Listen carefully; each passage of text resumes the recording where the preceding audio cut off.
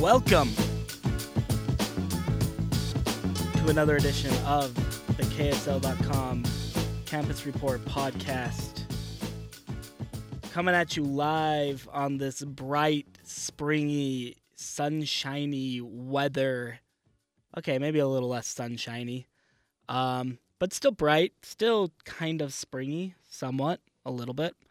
And it is definitely spring because we have got, my friends, some breaking news.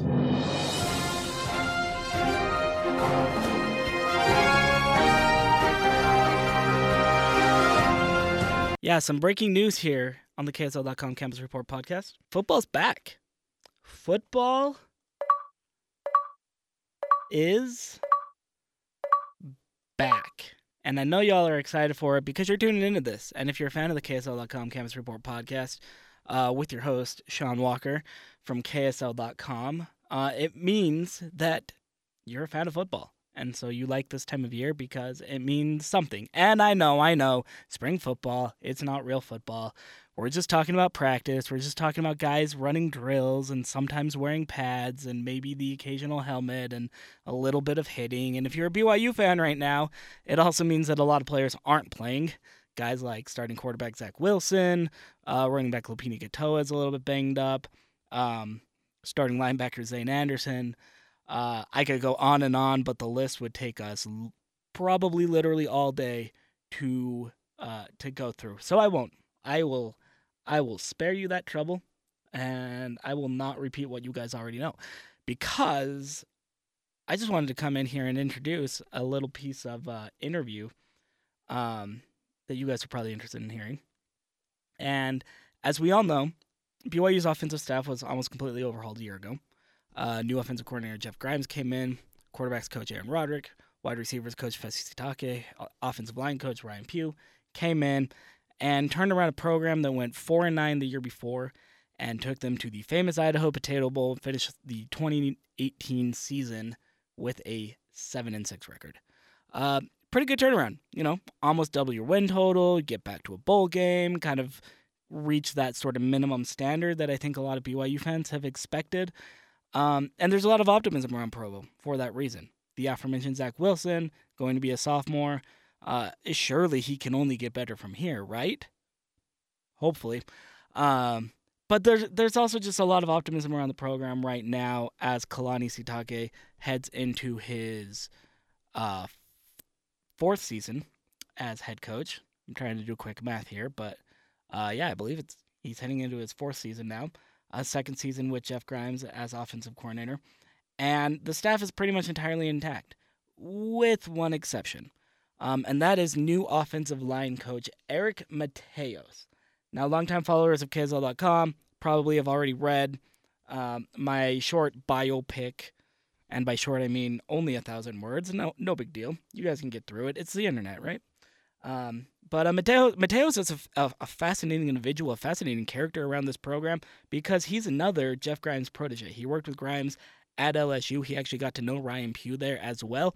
Pugh, if you haven't heard by now, I'm sure all of you have, but if you haven't heard by now, he's the new offensive coordinator at Troy. So congratulations to Coach Pugh, first and foremost. That's a pretty big step for him. And now another Grimes protege is coming in, taking his place as offensive line coach with the Cougars. And Mateos hasn't been here for long. He's only been in Provo for about 2 weeks, maybe a little bit more. As spring camp gets rolling, he's literally still unpacking his apartment in Utah County as he gets started at spring camp.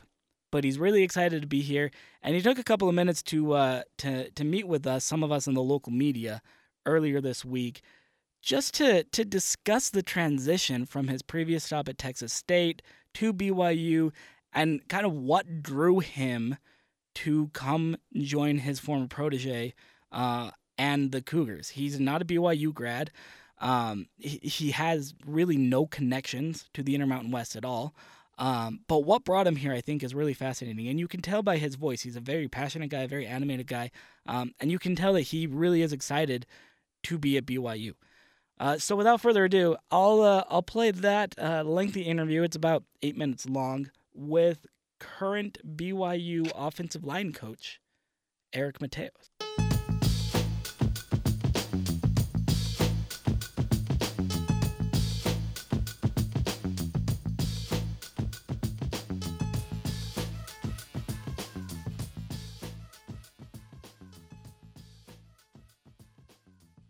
Been a great 2 weeks, been a fast 2 weeks.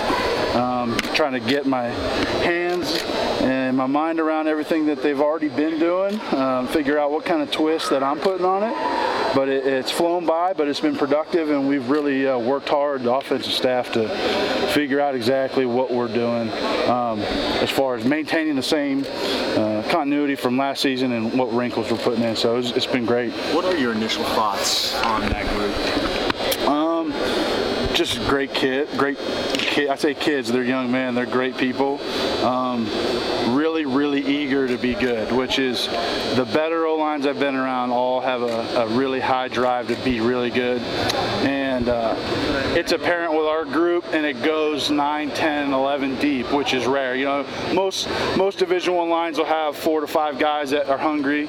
I feel like we got 10 guys that are super hungry, and there's a couple guys that are getting there, and they're just really hungry to be really impactful in this part of the country and even nationally. So it's been easy transition. How would you describe your philosophy as an offensive line coach with these guys? My philosophy is confidence and play fast and know what you're doing. Keep it simple so guys don't have to think a whole lot. Play violent, strain. I think the difference between the average lines in this country and the really great lines are the guys that know what they're doing and do it really fast. And that's where you have to get to. And strain. You know, everybody's got strong guys. Everybody's got big guys. It's the guys that strain to finish that are really elite. And that's what we have to get this group to is a unit that is constantly trying to strain to finish. And it's not easy to get there. It's hard because it's easy to do it once every 5 plays. It's hard to do it every play. So, what's different about Jeff Grimes being here at BYU versus what you know of him at LSU, etc.? What's different about Jeff? Yeah, anything? Nothing. You know, we're just eating less crawfish. We're a little lighter. You know, there's not as much fried food. So I don't know. That's about it. I mean, Jeff's just such a good coach and steady coach. Very intelligent. He obviously has a different approach. He's looking from a little bit of a whole perspective, which he has to as the coordinator. He's still very O-line oriented. I think Coach Sitake has made that a priority to hire his coordinators through the lines, the offensive defensive lines. We know that that's where games are won, especially at the highest level. So there's a reason that it's that way, that we have 2 line coaches that are kind of running the show on each side of the ball, because it's tough. It's tough in the trenches, and both our coordinators are really tough guys and very smart. So prior to getting this job, what were your impressions of BYU from afar? What did you know about the program? Yeah, my honest impression was just toughness.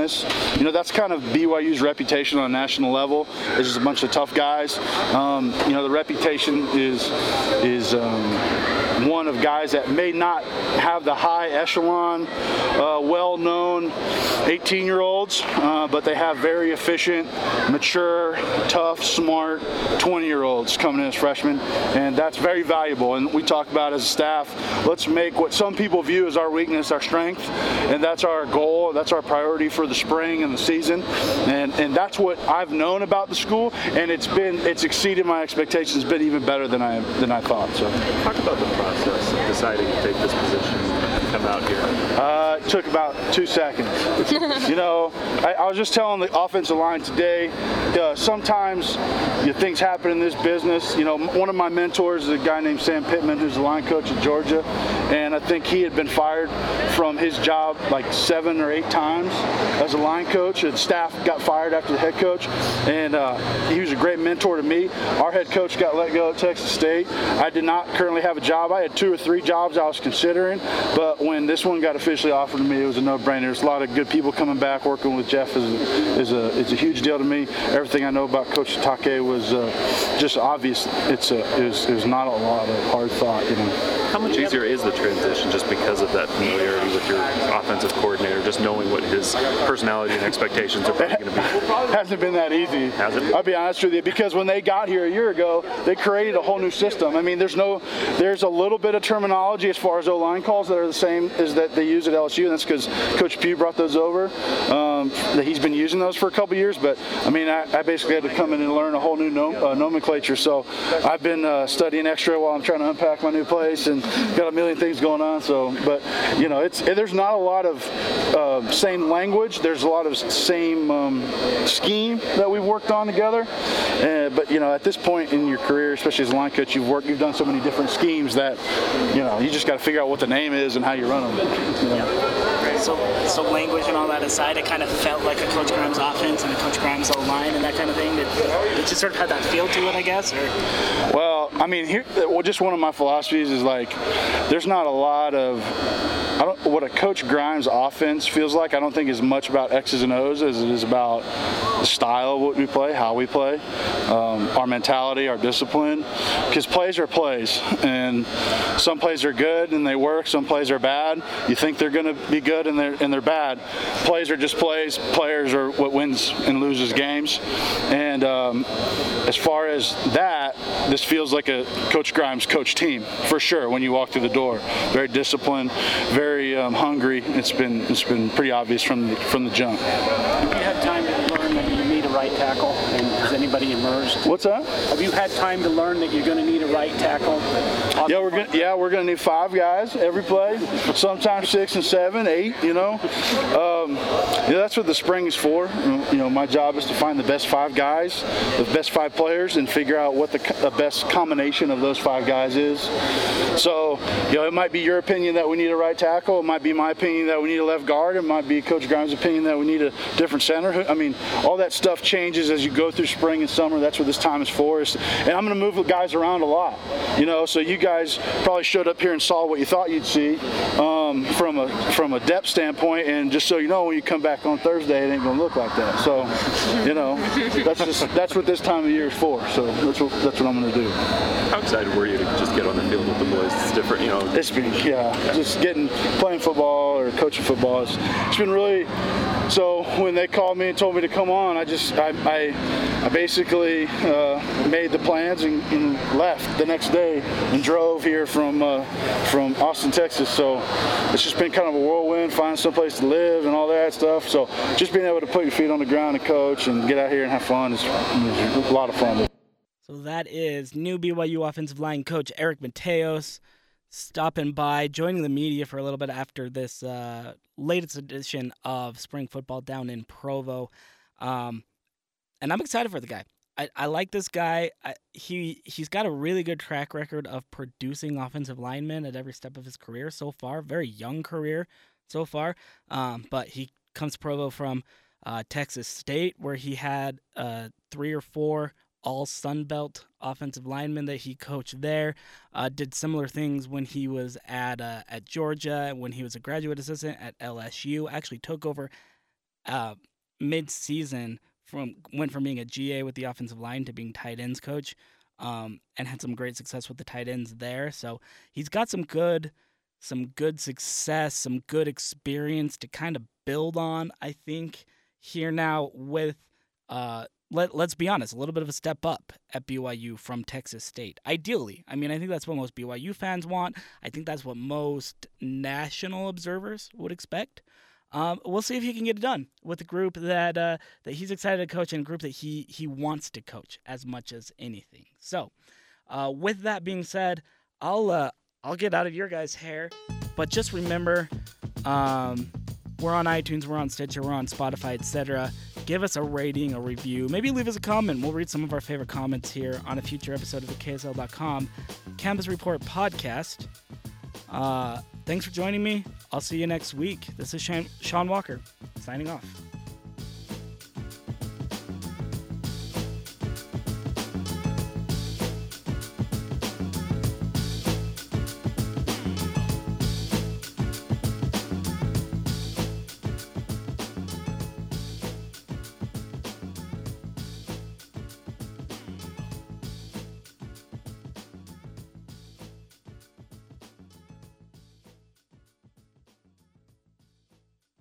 That's good.